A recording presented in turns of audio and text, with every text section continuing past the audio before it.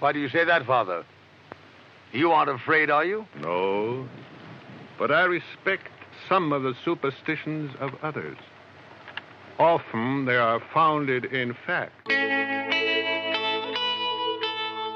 Hi, and welcome to Sorceress, a podcast where I chat with authors and audiobook narrators about books, and especially audiobooks in the urban fantasy category. If you dig wisecracking wizards, conflicted lycanthropes, antagonistic undead, and all those other things that go bump in the night and then get bumped back, you're in the right place. So make yourself comfortable, salt the doors and the windowsills, and join me, James Anderson Foster, as we get to know the creators of this fascinating genre.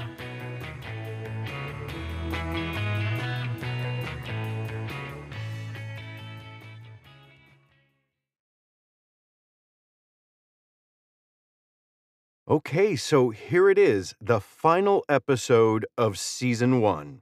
We made it. So what's in store for Season 2, you may be wondering? If you've been reading along on our website or on our Facebook page, you know that Season 2 is going to be a little bit different. First of all, Season 2 begins the first week of January 2019. What are you going to do for December? Don't worry. We're going to re-air some of the more popular and some of my favorite episodes from this first season. So you'll still have something coming every week. But starting in January 2019 for Season 2, we're going to start some new programming. We're going to serialize an urban fantasy novel. It'll be about a chapter a week, depending on length. If they're short chapters, we'll do multiple ones.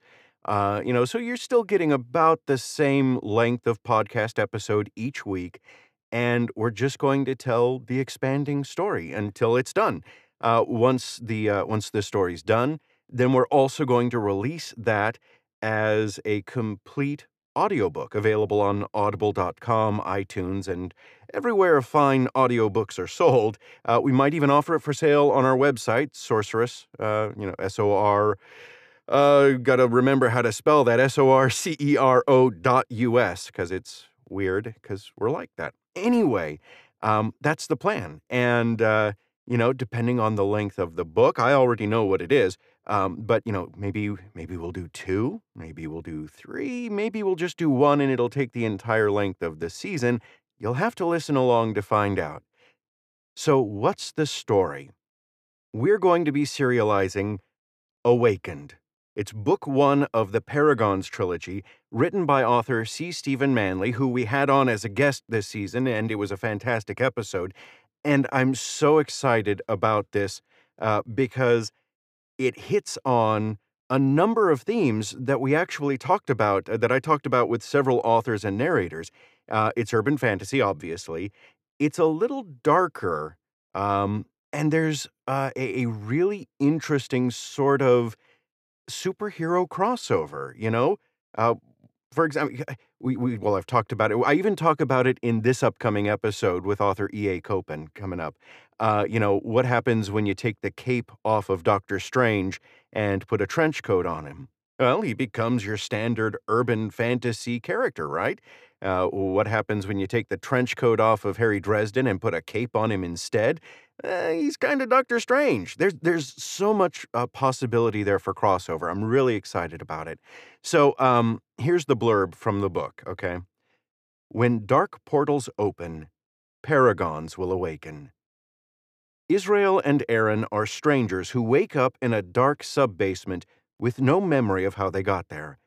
As they work together to escape, they encounter the clandestine Sentry Group and are thrust into a hidden subculture of monsters, secret societies, and carefully concealed history. The truth of human history isn't the only surprise waiting for them, though, as the power hidden deep within their DNA suddenly manifests. A man cursed with monstrous hunger, a woman who can bend space and time. As a cult devoted to the Dark Old Ones plots to unleash their hellish masters upon the planet, will Israel and Aaron stand against the coming darkness, or stand back and let humanity fend for itself?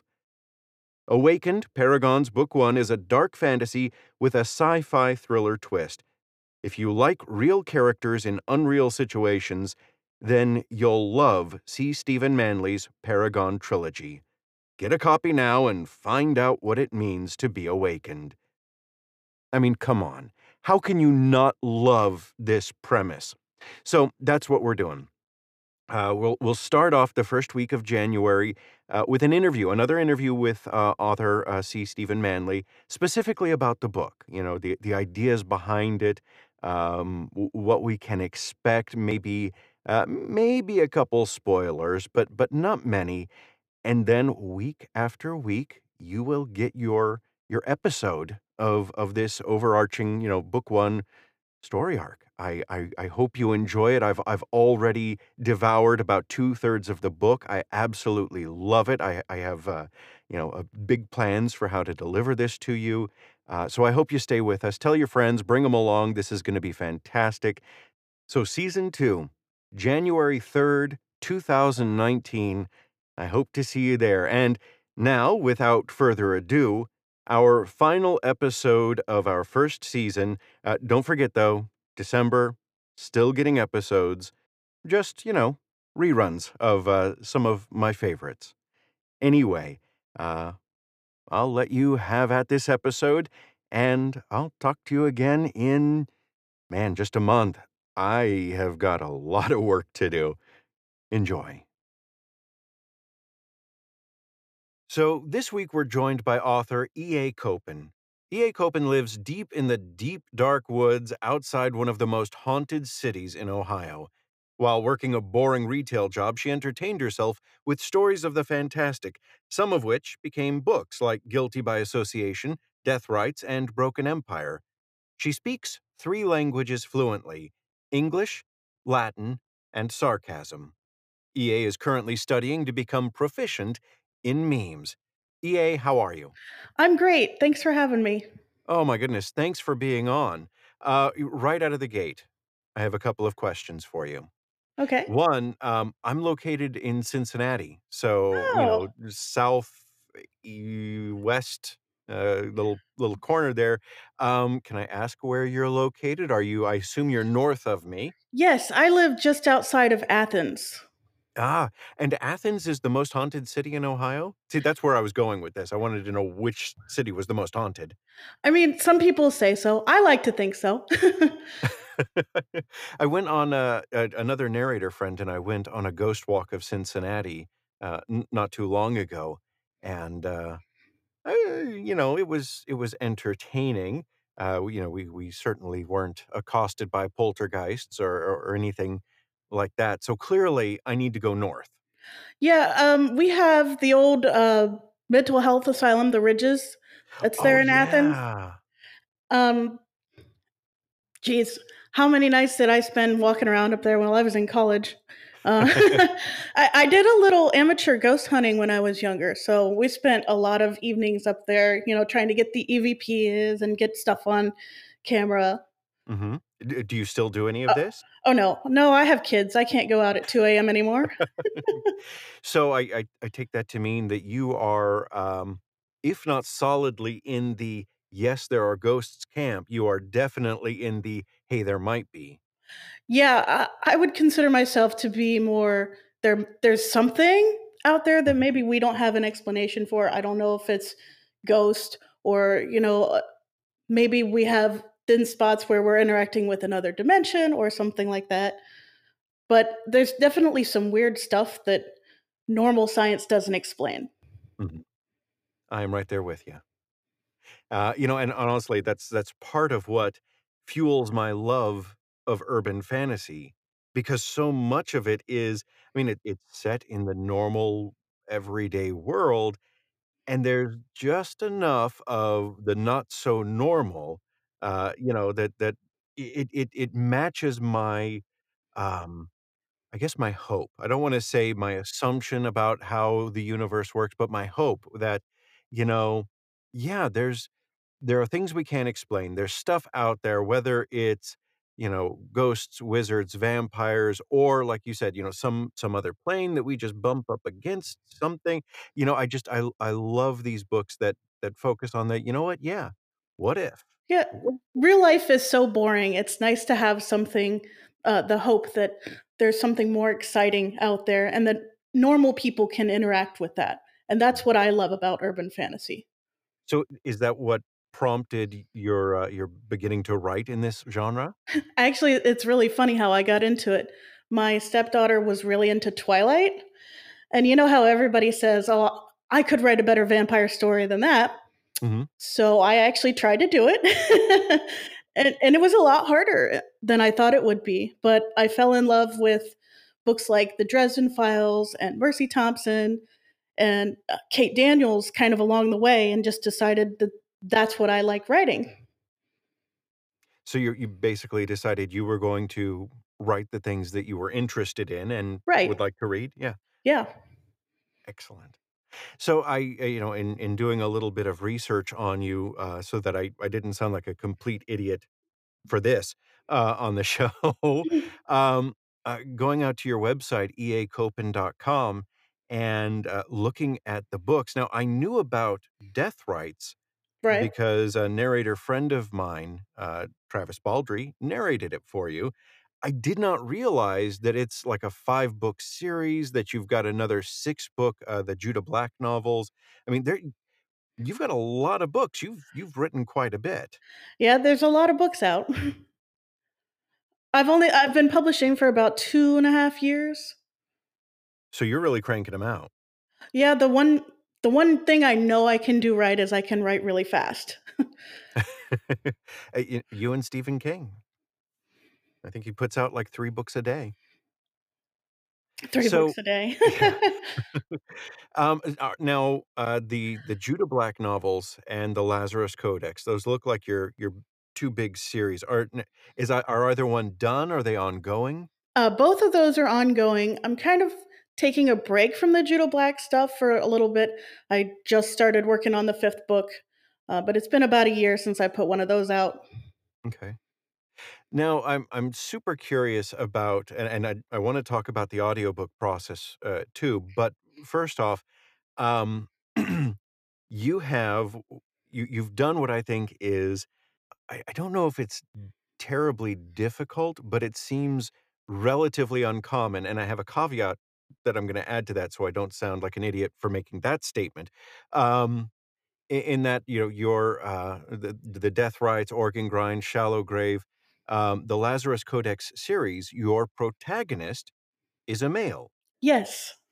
and typically, we don't see female authors writing male characters, and then the caveat that I said I wanted to add is that I know that often female authors will write under a male pseudonym and do exactly that and do just fine. Um, but I was surprised when, scheduling the interview, and I was like, "Oh, yeah, E.A. Copen, I know him," was my first thought. I get that a lot actually. Um, I don't know. I've always just gotten along better with uh, boys growing up. Uh, I got into urban fantasy through Dresden Files, male Mhm. protagonist, and I started publishing with the Judah Black stuff, and she's not particularly a super feminine protagonist, because I'm not a super feminine woman, but I don't know. It just I considered doing it under a male pen name, but I already had urban fantasy out, and I thought, what's the worst that can happen? But I do get Mr. Copen quite a bit, especially since putting out the Lazarus novels. Yeah. Is there any difference between writing a male protagonist versus a female protagonist? Oh, absolutely. A lot of the thought processes. Sometimes when I do an inner monologue, I'll send part of it to my husband and be like, "Is this how men think? Is that how is that how that goes?" And especially when I'm looking at writing romantic relationships are very different because Lazarus is all about have to protect people. He's very protective, and Judah has that instinct too, but she's also more concerned with family as a whole and large group units. And Lazarus has maybe like 2 or 3 people that are really important to him. So just different dynamics, and he's a different character in general. So he's dealing with different things, and in a different world. He doesn't have Like Judah being a woman in law enforcement, she's definitely facing, some uphill stuff with her career that he doesn't have to deal with. Hmm. I had kind of figured, and in fact, I was surprised by your response. I was expecting kind of something along the lines of, well, the contexts are different, they're different characters, and so I write, but their gender doesn't really factor into it.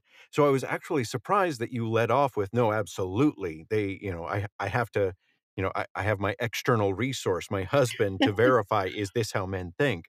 I'm kind of surprised by that. I I didn't realize we thought all that terribly differently, but A lot of times the answer is, it's not that different. Um, but they're also coming from like different worlds where Lazarus is an ex-con. He's been to prison. My husband has some training in correctional officer stuff. mhm, So I get his take on that a lot. And she's obviously on the other side of the law. She's a federal agent. So I know what it's like being a woman in a career where you constantly are having other people question your ability. And often when I was at work outside the home, I did have this feeling that, oh, I have to work twice as hard. mhm. So, God, that is so was this intentional that you had, these 2 characters are just, I mean, they're very opposite, male, female, law enforcement, former convict. Was that intentional, or was it just that's how it kind of happened? A lot of the stuff that got put into the Lazarus Codex is sort of leftover bits and pieces that didn't fit into Judah Black. So yeah, it is intentional that they're kind of two sides of the same coin. I wanted to explore the underworld side of the law when I set out to write him. So you've mentioned a couple of times that they're just different worlds. Does that mean there's no chance of any sort of crossover down the line? Oh no, they're very different worlds. In the Judah Black universe, supernaturals are out. Everybody knows about them, and her job is to police them and Mhm, solve supernatural crimes. But she's also enforcing some kind of questionable laws where they have to have permission to get married. They have to have permission to move, or they can't hold certain jobs. There's a lot of dystopian discrimination type stuff going on. Whereas in the Lazarus Codex, it's still a very secret world that he's a part of. mhm.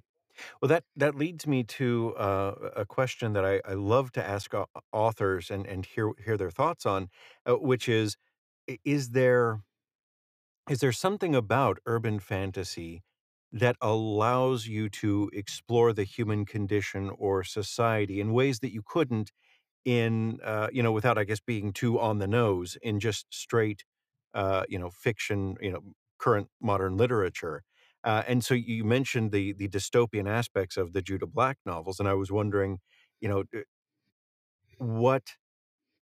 what kinds of things are you able to explore by putting it on the supernaturals rather than kind of throwing things in the reader's face? Did that make sense? Yeah, Oh, good. I worry that I ramble sometimes. the biggest thing in the Judah Black universe is that ultimately humans are the worst monsters. Um, it, Mhm, the main character's a human, and she's living among vampires, werewolves, and fae, and she kind of comes in with this attitude of, "I'm going to fix this town, and I'm going to save these people," and they don't need her to save them. They just need somebody to understand and to help them advocate for themselves, if that makes mhm. sense.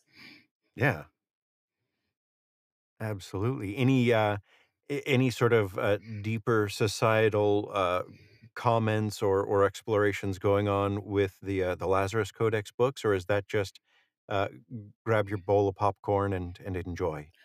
Um, well, one of the things about the Lazarus Codex is the setting. It takes place in New Orleans, and I have um, a white male protagonist who, spoiler alert, winds up in a relationship with a black female. And so, one of the things that I'm going to be working on integrating more as the series progresses is how race kind of figures into it and how it makes their lives Mhm. complicated, especially when in the next book that I'm going to be working on, you have family showing up. I assume hers, not his? Yes. Okay. He's no longer in contact with most of his family, so So what is his story? um, like, what's his background? Yeah, I mean, what's for people that maybe aren't familiar with this series? What where does he come from? Where's he going? Um, he's sort of like your blue collar wizard type character. He's a necromancer. Um, and he's been to prison. He went to prison basically for being in the wrong place at the wrong time and doing the wrong thing about it. Um, but he's taken his licks and he's back out in the world and ready to. He really wants to make a difference. But he's also he runs this seedy occult shop where he tells fortunes and does the tarot reading and all of that. And he outright says, I'm a con, but sometimes con men can make people feel better. So yeah, he'll talk to the spirit of your dead cat or whatever, but um, at the same time, it's in Shallow Grave where he's like retrieving this urn of somebody's remains that was lost in a hurricane, and he views his job as to help people, and it's sort of like to make up for what he feels he did wrong that got him sent to prison in the first place. So he's sort of on a path of his own personal redemption there. Yes. Okay, nice. So we have three of your books in audio. The first, Judah Black, the first, Death Rites, the first in the Lazarus Codex, and then Beasts of Babylon. Um, First off, do you have plans on getting the other books in audio? And then, depending on how long that answer is, what was the process of getting your books into audio like for you? Oh, I would like to get them all in audio eventually. I like audiobooks, but the problem for audiobooks for me is that when people read to me and it's really good, I fall asleep because it's really calming to me. I was read to a lot as a kid. Mhm. So I would like to get them all eventually turned into audiobooks, but it is a process. The three that I have done, uh, I basically have a 50-50 split for royalties with the narrator, which means Mhm. I didn't have to put up a whole bunch of money up front, but it is it's an expensive process. Um, so I kind of have to wait until I have the money to do more. But yes, I would Mhm. really love to do more. So, what was it like for you to experience your stories in this new way, right? I mean, these characters are part of you, right? You created them, you gave birth to them, everything. It's all in your head and then in your hands as you're writing it, and then suddenly it's up to somebody else to start acting out these characters and giving voice to these things that up until now you've only heard in your head. What's that been like for you? Well, in a word, exciting. It really is just like holding your book for the first time in your hand, only you're hearing it. And I hear my characters' voices in my head when I'm writing it. Um, and obviously, the audiobook doesn't quite match up exactly, but I think in a lot of ways the audiobooks that have been produced for me are better than the voices in my head. Oh, fantastic. Yeah, I'm looking at, Death Rites right now, the Lazarus Codex Book 1, again, narrated by, my friend narrator Travis Baldry, and, it just came out, the 16th of well, like, last month now, I guess we're in November again, but it's only been out a couple of weeks, and it's already got some fantastic reviews, a ton of great ratings, so people seem to both really like, the book and him doing the book. So first off, congratulations on that, on the great ratings. Um, but yeah, it's going like gangbusters. Yeah, he nailed it. Travis really nailed it when he did the voices for it. Listening to the files, I fell out of my chair at one point laughing. And he's he's funny. Lazarus pulls a lot of jokes and a lot of pop culture references and that sort of thing. But like when I'm writing that, I'm like, haha, this is a little funny. But when Travis was reading it, I'm like, oh my god, that's hilarious. And I actually had to call my husband in here. I'm like, listen to this. This is so funny. And it doesn't feel like it's anything that I wrote. It's like alive at its own nebulous thing.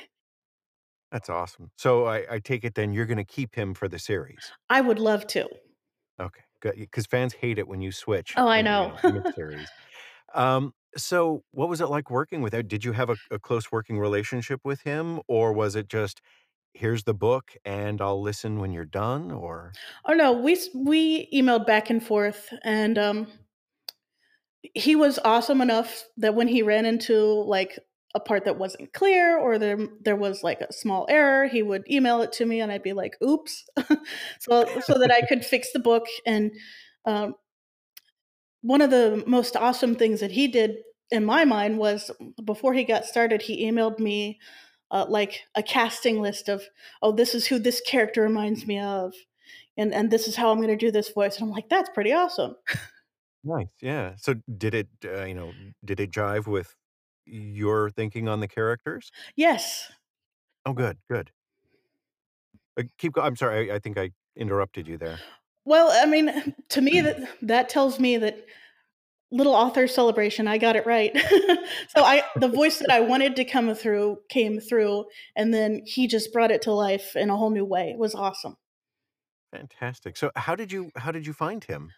Um, just I put the sample up on ACX and emailed a couple different people. I believe that he was one of the people who I listened to some of their samples that they had done on other work, and shot him an email and be like, "Hey, can you try out for this? I think you'd be a good fit." And he did, Yeah. and you heard his sample and thought that's my guy. Yep. It was spot Excellent. on. Fantastic. I love hearing stories like that. I was actually a little bit afraid that, especially since I had mentioned at the beginning that I knew Travis. And it's like, oh, as soon as I asked what was it like working with him, I thought, oh, what if it was horrible? No, it was really great. And in fact, I would really like for him to come back and do the rest of them. Well, it sounds like the fans would as well because, yeah, like I said, this is getting 5 stars, 5 and 4 stars everywhere. Overall, he's got 4.7 out of 5 for the performance. That is not bad at all. So, congratulations, both of you. Um, so, how about the other books? You've got one book in both series started. Um, any difference going through, uh, the Judah Black versus? Um, to tell you the truth, it's been quite a while since I had the Judo Black one done. I don't remember a ton about it. But So, I mean, plans to continue going, or oh yes, yes, I would like to in the future. I just kind of had to take a break from the Judo Black stuff. I wanted to kind of write something funnier. It's the Judo Black books are just a little bit dark, and sometimes that's hard for me to live in for a long period of time. So I was like, I'm yeah. gonna go work on something. Lazarus is a lot funnier. He's a little lighter sometimes. Well, it's a very popular trope in urban fantasy in general, and I'm actually a huge fan of tropes. I think when you like a genre, it's because you like things about the genre. So, if you have a wisecracking wizard, that's fine, right? I mean, if somebody says, "Oh, well, you know what Harry Dresden did," you know what? I don't care. That's why I'm reading another urban fantasy book. That's what I like. I want that, I want that. So, yeah, I can totally see wanting to kind of focus on, you know, a wisecracking, funnier wizard. Right, and I've been asked before, was Dresden an inspiration for this? And the answer is absolutely. I am in love with Harry Dresden, and I've read those books front to back 2 or 3 times. Um, so I view this sort of as kind of me being in a conversation with that part of the genre. Mhm. Um, Lazarus and Dresden are very different characters. Harry Dresden is the wizard in Chicago that does these big explosive spells. Meanwhile, he's a necromancer. He lives in New Orleans, and um, he also, through the course of the first book, becomes the Pale Horseman. So you've got the Four Horsemen stuff going on with him too. So very different worlds, but I just kind of borrowed a little bit, like, oh, I want my own wisecracking wizard, but I'm going to make him a necromancer. You know, I'm willing to be wrong on this, and I kind of don't care. I absolutely look at Jim Butcher and the Dresden File books as sort of the real progenitor of the urban fantasy series. At the very least, the big kick to their popularity. I know he wasn't the first, but I would definitely say that Jim Butcher's Dresden Files created a sort of revival in the genre Yeah. and changed how people look at it. So, have you listened to the audiobooks for the Dresden Files? I have listened to one. I listened to the Skin Game audiobook. It's like I said before, it's kind of hard for me to get through audiobooks because when they're good, I fall asleep. I get relaxed and I fall asleep. So if you fall But- asleep, that's a good review. yes, that means it's I zoned out just listening to the voice, and it Right. carried me away, and I fell asleep. The soothing tones of James Marsters. Yes. So, are you a full-time author now? I am. Okay, so I have a number of friends that are authors. I've talked to a number of authors through this podcast, and there are varying degrees among them of full-time versus no, I've got a day job and this is the side gig.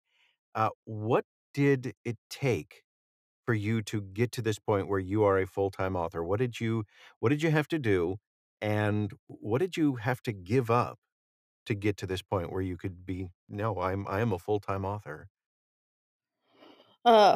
Well, the easiest part of that question to answer is what I had to give up, and the answer to that is time. A lot of time. I spend probably 9 to 10 hours a day in my office. If I'm not writing, I'm working on something to do with the author stuff, emails and posting to fan groups, replying to messages that people have sent me, or outlining and planning the next thing. Mhm. And as for what I did to get this far, I don't know. I wrote books A and lot people of like them. them. So, yeah, just more books and being willing to take a risk and really put myself out there. Mhm. I'm naturally a very, very shy person. So for me to do any advertising or promoting myself and saying, hey, I'm awesome, I wrote these books, it's really, really hard for me. And I think a lot of writers are like that. We're introverts, which is why we live in books. Mhm. And that's really hard to overcome, especially, for me, I'm dealing with anxiety and depression and that sort of thing. So it's just one day you just wake up and you go, it's worth it. Yeah. I'm going to do it and I'm going to take the risk. Do you think that being both an introvert and then also anxiety and depression, do you think that this contributes to your ability to get inside the heads of the characters that you're writing? Yeah, in a lot of ways. And I use the stuff that I'm dealing with to write a lot of stories. One of the books that I put out this year, Cold Spell, is about there's a monster at the North Pole and the werewolves are taking it down. But to me, when I wrote that and when I read it after it was over, I said, I personified my depression and then I killed it. Hmm. And how cathartic was that for you? I mean, it works to a point. I mean, killing things is always therapeutic in books and video Yes. games. Thank you for specifying. In books. Um, So you'd mentioned that if you're not, first off, if you're not outlining, so I assume that means you're an outliner and not a seat of your pantser when it comes to writing. About 50-50. I make outlines, and whether or not I stick to them to any degree is kind of up in the air. Have you ever started without an outline and just decided to see where it goes? I have, and as a matter of fact, this NaNoWriMo is going on right now, and what I'm working on right now, I have no outline. I don't even have a list of characters. I just sat down on the first and said, "I'm gonna write an epic fantasy," which, I haven't read one of those in 6 months, so, How's it going? I mean, we're I'm 3 days in, so yeah, I'm about 7,000 words into it. wow, Uh, that's not bad. yeah, And do you know where it's going yet, or are you just gonna I wait and see? have I have a vague idea. I have characters who have goals, and I need to thwart those goals, so So are people gonna see this? Can you tell us, give us an idea of what it is, or is this just, you're doing NaNoWriMo, and then if it doesn't go anywhere, nobody's ever gonna see it's not gonna see the light of day, or are we gonna see an epic fantasy from, EA Koppen? Um, I would like to publish it. What I'm thinking is probably I'm gonna try to shop it around to do traditionally published because it's I've never done that before, Mhm. so might as well try something different. Um, so yes, I do plan on publishing it, but I wanna see what I can get, bites-wise from traditional publishing and see what happens with that. Okay. So was self-publishing, was that a conscious decision of yours at the very beginning? It was. When I was in college, I took an elective class called literary editing. I thought it was going to be a class on how to edit, and it turned out to be a class on how to put together self published books. So, up until that point, I had only heard of traditional publishing, and I had been querying agents and all kinds of stuff for, 10 years with different things. And then when we did that in class, I was like, this is all there is to it. I can do that. And you did. I did, but that's not all there was to it because that class didn't cover advertising and email lists and interacting with fans and that sort of thing. Definitely didn't cover audiobooks.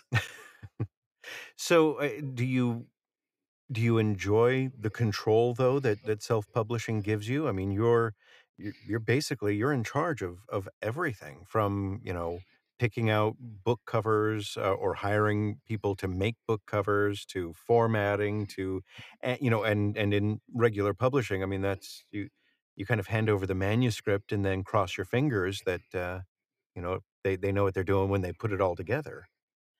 Yeah, I do like having a lot of control over things that I know well, which is why with the epic fantasy, it's not something that I know really well. So I would rather hand that over to an expert who does know how to market it. Mhm. And marketing takes up so much of my time that most of my effort is focused towards urban fantasy. So for me to take up, an epic fantasy, it's going to be a different group of people, different covers, things that I don't know as well. Yeah. And I Now, could learn that, but it just would take so much time. I'd rather be writing. are you going to, publish this under, EA Koppen? Yes. Okay, because I've heard from some authors that do kind of out-genre stuff from their norm, that they're worried about basically confusing their audience. I think there's enough crossover between like epic fantasy and urban fantasy that that won't be so much of a problem. Mhm.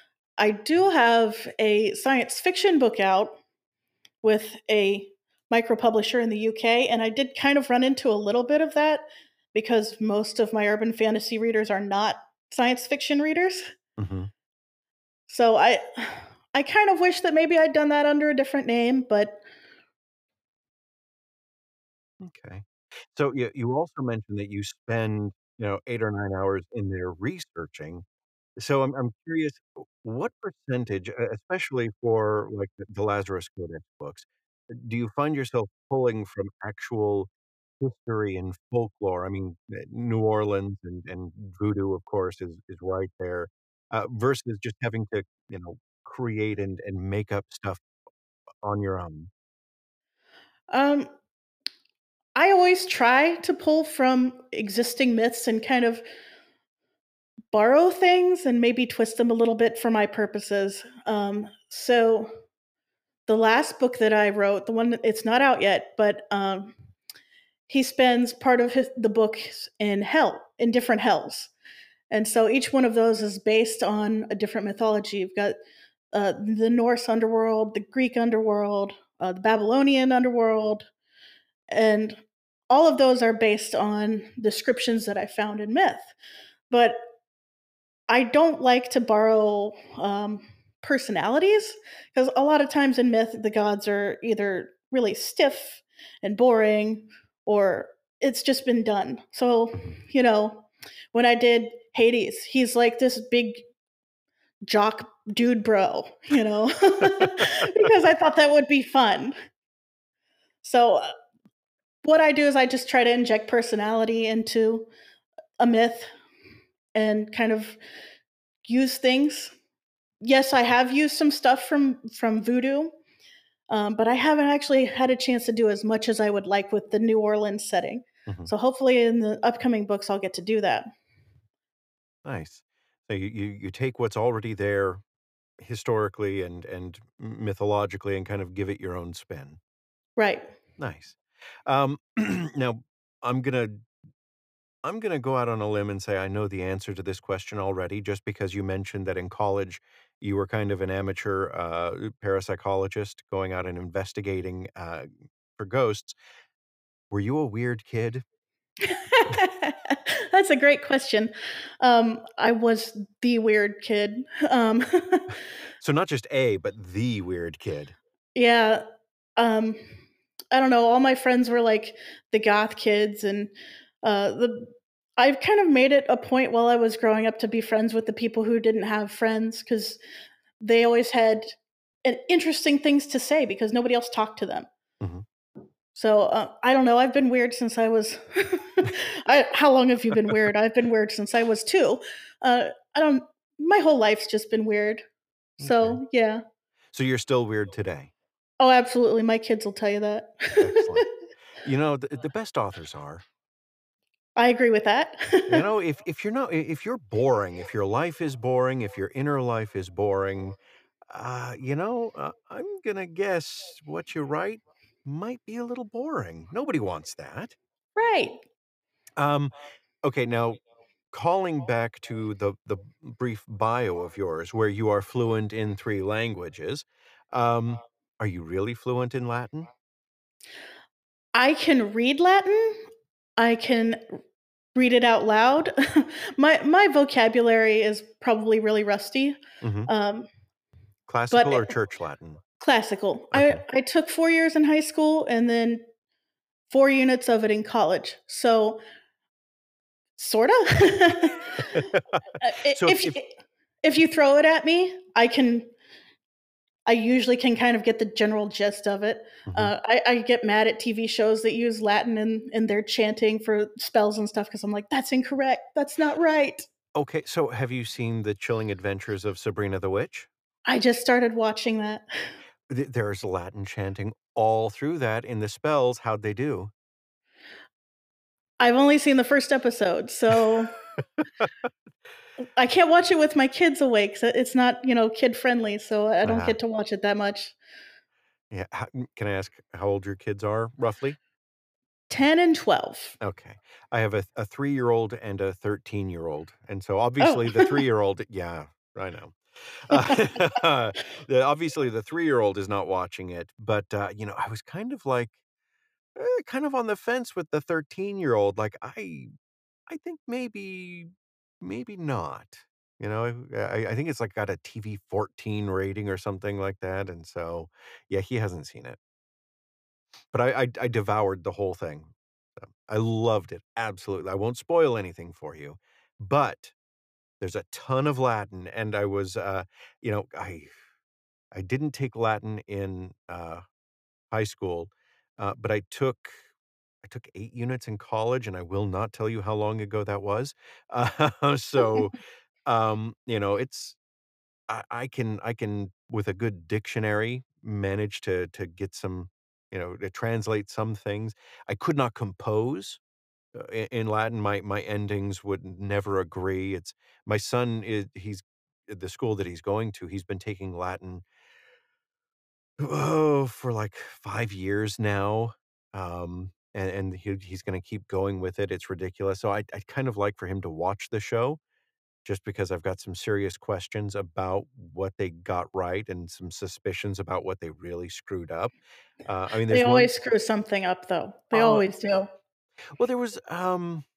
Supernatural's awful about it. Yeah, yeah, you would think like with a show that's got a budget like they must have, Mhm. they would just hire like a classics professor or something. How difficult would it be to have a consultant, that could say, "No, that you're nominative or that's all wrong," or, "No, you need the vocative there," or, yeah. Okay, that's where I was going with the, "Are you really fluent in Latin?" is because I just finished watching that, and there were some things that I think were questionable, but I'll have to have you back on after you've finished watching the show. Have a big, Sabrina exposé. Well, from what I've seen of it was good. So I do plan on continuing watching it, just I haven't had time. I really enjoyed it, for what it is, and as somebody who grew up during the period of, uh, the first run of Sabrina the Teenage Witch, this is very different, definitely not the same show, but it was good, I really liked it. Um, so overall, do you find yourself consuming urban fantasy like in the books you read, the shows you watch, obviously Sabrina, Supernatural. Are you urban fantasy across the board, or do you like to change it up at times? Oh no, I read across pretty much every genre, anything I can get my hands on when I have time, and everything on TV. I'm actually a huge film buff. I wanted to be a film director when I was younger, so and I had initially gone to school to uh, study film. So I'm a cinephile. I watch a lot of TV and movies. Just November's weird because NaNoWriMo and it eats all my Sure. time because I'm trying to work on one book normally, and then I've got this other thing I'm working on and counting the word count for that. So, okay, two things. First off, do you think your uh, love of TV and cinema, I mean, does that lend a sort of cinematic quality to your writing, do you think? I mean, are you picturing this as a TV show or movie in your head as you're writing it? Yeah, and sometimes when I'm writing a scene, I'll think to myself, if I was the director, what kind of shot would I want there, and how could I get that shot in words? Mhm. So I definitely look at it like I would film, and um, that definitely contributes to how I write. Okay. And then follow-up, what's your favorite show? Oh, my favorite TV show or favorite movie? Well, TV show first, we'll hit movie next. Geez, TV show is the hard one because it's whatever I'm currently watching There's usually. so many of Uh, them. I just finished the latest season of Daredevil, so that one wins for now. Oh gosh, yeah. I was just talking to somebody about how CW or not C I'm sorry, Netflix was just they're nailing kind of the Marvel shows. Daredevil, The Punisher, Jessica Oh, Jones. I love The Punisher. I Yeah. I love Punisher. Um, So what'd I'm you think not a of big fan. I was about to say I'm not a big fan of Iron Fist. He kind of That's what I was annoys gonna me. ask, yeah. Well, you've heard they've canceled it, right? Yeah, I did, and I'm not surprised. Well, see, now I'm not surprised either that I mean, I watch, Into the Badlands, on AFC, and, every time I see an episode of that, I keep thinking, Iron Fist had absolutely 0, excuse for their crappy martial arts in season Yeah, 1. I mean, that was just awful. Season 2, my 13-year-old and I, we go through all of these shows together, and we were just like, "Eh." It's just it wasn't doing it for us. So yeah, totally not surprised, especially with the ratings that it got canceled. But Luke Cage also got canceled. Oh, I hadn't heard that. Now that makes me Yeah. sad because I liked Luke Cage. Well, it was doing very well. So the fact that both of those were canceled then made me think, okay, so does that mean we're going to see Heroes for Hire? I I didn't grow up with comic books, so Oh, this is okay. all new to me. I But was I was a huge nerd, no, so my husband is. He's a big comic book nerd, and I think I've read maybe 5 comic books in my life. So I literally just got into them as an adult. He handed me a stack of the Hellblazer comics and was like, "Read these," and I'm like, oh yeah, "Yeah," and those are awesome.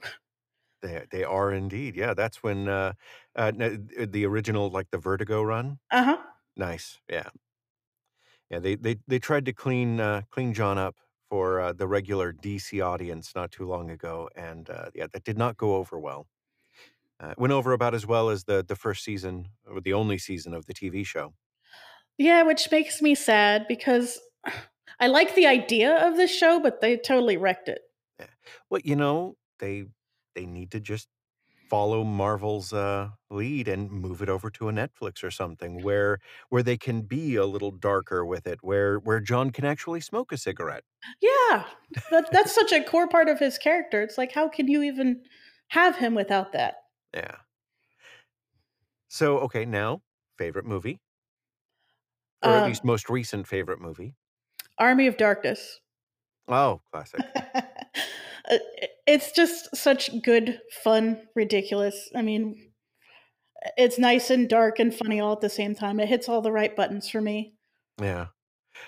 My 13-year-old has grown up with, not a fear of horror movies, but a solid aversion to them. They are definitely not his thing. But I got him to watch Shaun of the Dead, Oh, that's a good one. which yeah, I mean, and it's a little less dark than, but still, it's got the whole zombie thing, but he was okay with that. So, I'm really uh picky about my horror movies, but I do love horror, especially movies. Movies more than books. I don't know why, but if I read a horror book, like Stephen King creeps me the heck out.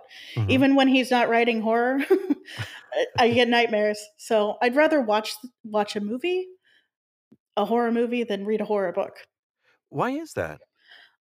I think that just when you're reading, you're making up the pictures in your head, and whatever your brain can imagine is going to be scarier than whatever your eyes see. Mhm. Hmm. So, okay, that makes sense. I mean, it's the movie is. I mean, obviously, it's also shorter in duration than spending time with the book. And horror is all about I Beast of Babylon is a horror novel, by the way. So it's Weird West and horror. So I did write a horror novel, but horror is all about the unseen and the unknown, and that's what's terrifying about things in horror movies. Is Mhm. the monster is always scarier before you actually get to see it. So, okay, now, what do you see then as the biggest difference between horror and urban fantasy? And I think the object of horror, the beast, the monster, the whatever, being unseen and unknown for a great deal of time. I think that's one huge difference. Um, but what else? And the reason I ask this is because a friend and I were talking about how um, we think a lot of urban fantasy kind of came out of '80s horror movies because the horror movies in the '80s, minus like the bikini slasher kind of Mhm. things, um, in large part were kind of like what we would consider urban fantasy today. A lot of them would have, kind of magical aspects. Some of them had humor aspects. It was kind of all over the place. There was no Haunting of Hill House in 1983. Um, but what do you see, especially as somebody who both enjoys reading and writing now in these genres, what do you see as the biggest set of differences between the 2? Um, See, that's hard. For me, when I think of urban fantasy versus horror, urban fantasy has much more. Nor influence. It's got like it's more focused on maybe like a city where the setting is going to play a larger role and a different set of tropes. I mean, with horror, you've got your final girl, your slasher, and none of those are really. You can have slasher, I guess, in urban fantasy, but the bad guys aren't going to win. There's always a hero, and Hmm. it's just a different set of tropes, I guess. But urban fantasy draws heavily on horror. I mean, that's where vampires came from, and werewolves, and your dark cult stuff, and voodoo, and all of that. Hmm. It's brought in from horror. So when I think of urban fantasy, I think it's basically a kind of mashup of your Nor detective stuff and horror. But I tend to write kind of a little bit on the darker side of urban fantasy, and I just throw in some humor. So those are the three ingredients to me that make up a good urban fantasy. It's got to be just a little bit scary.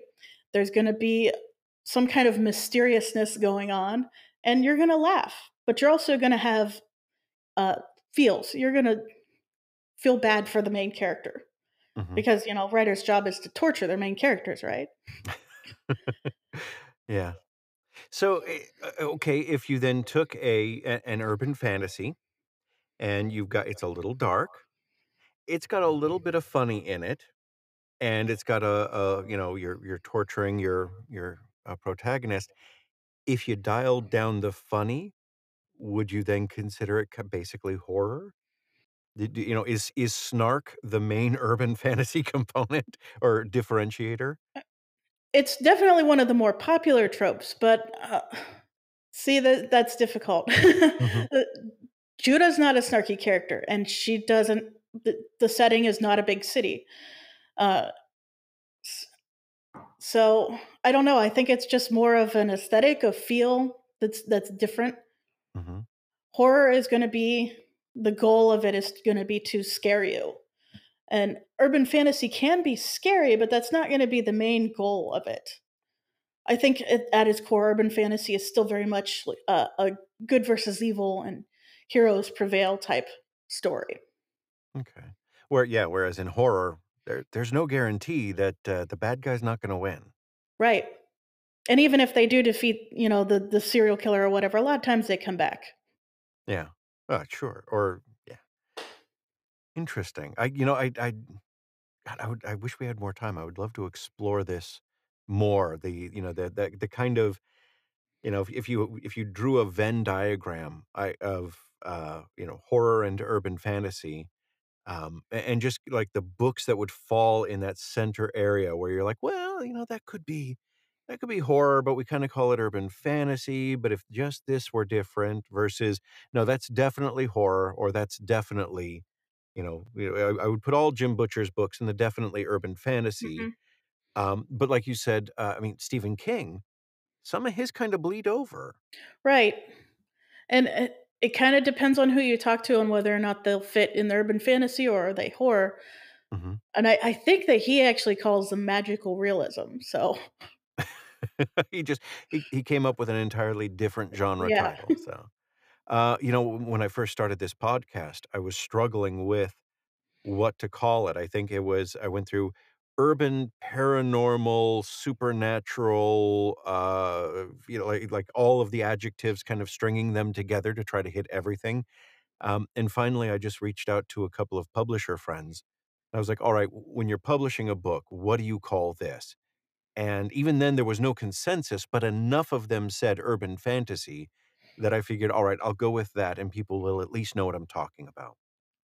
Right. So, It's I was told that even though paranormal is also a good descriptor, a lot of people associate paranormal with paranormal romance. So mhm. when I initially published the Judah Black stuff, I was calling it a paranoral mystery thriller because I didn't know what the right word was either. So somebody told me, "Oh, well, you might want to take paranormal out of there because everybody's going to think it's a romance." So you went straight urban fantasy. Well, it's technically it doesn't quite fit urban fantasy either because the setting is a small town in Texas. So, and urban fantasy, urban is right in the name. So, I'm not I'm not sure what it, it quite fits as, but I mean, it's a thriller. So Yeah. to me, Well, paranormal mystery thriller is the right thing. It just, it's, I'm looking at the listing right now on Audible, and they have it as suspense under mystery and thrillers. yeah. So what did they do with Death Rights? Oh, see, now they have mystery. Death Rights is supernatural and paranormal under mystery and thrillers. Well, now and ironically, uh, guilty by association is where all of the supernatural and paranormal creatures are out in the open. Yeah. That's bizarre. I wonder if it's just a difference in like when it came out, because guilty by association, that was back in 17, right? Yeah. Yeah. Hmm. Interesting. Or maybe they just throw darts at a board. Well, how Amazon sorts it is all like keywords. They've got a bot that goes through and looks at words that are in the blurb or in the subtitle and uh, in the search terms. So where it winds up, only Amazon knows, and how it gets there. I'd be willing to bet even Amazon doesn't know anymore. Like you said, it's all bots. They have no Yeah. idea. They just let it run. Jeff Bezos is just an AI at this point. He is Alexa. So, before we wrap things up and I let you go, so we've talked about. I wanted to find out what's coming from you. What we can look forward to. Obviously, there's the potential epic fantasy coming down the line, and you're giving your female protagonist a break. You're letting the Judah Black novels kind of rest for a bit. But we've got more Lazarus Codex coming. Yes, there will be at least 6 more books for that. I am working on the next Judah Black novel. They just tend to take me a little longer to write, so sometime first third of next year probably for that one. Okay. I've also got a spin-off series for that's connected to the Lazarus Codex that follows 2 minor characters because I kind of blew up. I made the world bigger in the next book, and there's some wars going on, and I couldn't tell all of the story just from his perspective. And so there's going to be at least a 4 or 5 book series that's a spin-off of that coming out next year. Oh, fantastic. And all of it's gonna end up in audio at some point. Hopefully. That would be Fantastic. ideal. Excellent. I look forward to it because as, um, given both my profession as a narrator and my lack of time as a father of a 13 and a 3-year-old, audiobooks are my primary mode of reading anymore these days. So, if the rest of the Lazarus Codex doesn't get into audio, I won't ever find out what happens to this guy. So we need to get these made. If I need to call Travis, let me know. It's in the cards, hopefully in the future. I know he's a busy guy though, Yeah. and it's just a matter of time working, and Amazon's got to pay me. There you go. Gotta get paid. Otherwise, you're not really doing it as a profession. It's just a hobby and you're starving. Right. I don't know about you, but my family and kids have become addicted to both having a house and eating. I know. So What's up with that? I don't know. I don't know. We've got the dog cage here from when we had, when our dog was a puppy, and I keep thinking, the 3-year-old would fit. Is that wrong? Can we? Well, I don't know. My 10-year-old climbs into the dog cage on occasion and lays there with the dog. So, Well, you just casually close that gate and it's fine. They're in the dog's what, technically 27 now, so it's great. It's fine. They can watch them. One more thing before I wrap up, and this is totally out of nowhere, but it came to me when we were talking earlier about the similarity of genres, and horror and urban fantasy. Now, we were talking earlier about superhero shows, right. and the superhero genre is really, I mean, it's gaining in popularity, and I've been kind of, like, playing around with this idea in my head, like, how different is the superhero genre from the urban fantasy genre. I mean, if you can, just call all powers magic, or conversely call all magic powers, and it Mhm. seems like you've kind of got one or the other. Like, I mean, they've got the same ingredients, uh, you know, snark, good versus evil in stark contrast, good's gonna win. Am I missing something, or am I onto something here? I don't know. I think that there's a lot of crossover. I mean, Doctor Strange, he's a wizard. He's a wizard and he's in a city. That's urban fantasy. Right? I mean, he's in the superhero city, right? Right. He's in Manhattan. You don't get more urban than, well, I mean, he's in Greenwich Village, so it's not terribly urban, but still, yeah, okay. I think I heard somebody say that it's defined by how they get their powers or whatever, but I don't know. Radioactive spider bites me. I'm probably just going to get cancer and not turn into a Spider-Man. Uh, yeah, well, I mean, Doctor Strange, I think Right. is the perfect example. He got his powers by being really smart and, basically cracking a book. So, um, I mean, a lot of them in the Himalayas, but still, it was a book. Um, yeah. What else? I mean, who I don't know. DC has Doctor Fate, but Eh, he gets his powers from a helmet. I don't think there would be anything stopping somebody who was, a wizard or had magic powers from putting on a cape and becoming the superhero. And in fact, at one point, I would really like to write that a Mhm. magical superhero, um, and kind of explore that difference. But Oh, that would be so good. So, yeah, write your basic urban fantasy, but have the main character, instead of putting on the trench coat and putting on tights and a cape. yeah, that would be fun to do. Oh. Oh, see, now you have to write this. I wanna read this so bad. Unfortunately, my plate's Oh, full till 2020 now. So no. Alright. Well, tell you, if you do write it, make it a male protagonist and let me narrate the audiobook. you got a deal. Oh my god, that sounds fantastic. Thank you so much for being on with me. I've had a blast tonight. I hope this wasn't, terrible for you. No, it was great. Thanks for having me. Oh, my pleasure, and anytime. When new books come out, when new books hit audio, when, the epic fantasy gets picked up, basically anytime you want, we will have you back because 'cause you're fun to talk to. Thank you. Thank you. Have a wonderful evening, out there near haunted Athens. You too. And as always, a very special shout out to our Patreon patrons. There's C. Stephen Manley, Colleen O'Malley Jackson, Mike Johnson, Audiobooks After Dark, Zachary McElroy, and Dogan Foster. If you enjoy this podcast and you'd like to lend your support and get your name mentioned at the end of an episode like this, all you have to do is head over to patreon.com/sorceress and sign up to support us at the wisecracking wizarding level or higher. Thank you so much.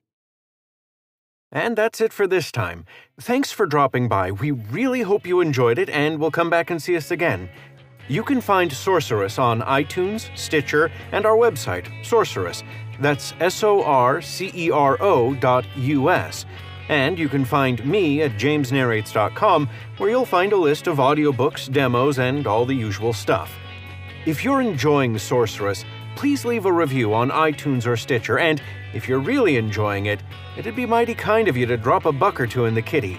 You can make a per-episode donation by signing up at patreon.com/sorceress, or you can make a one-time donation by visiting paypal.me/jamesnarrates.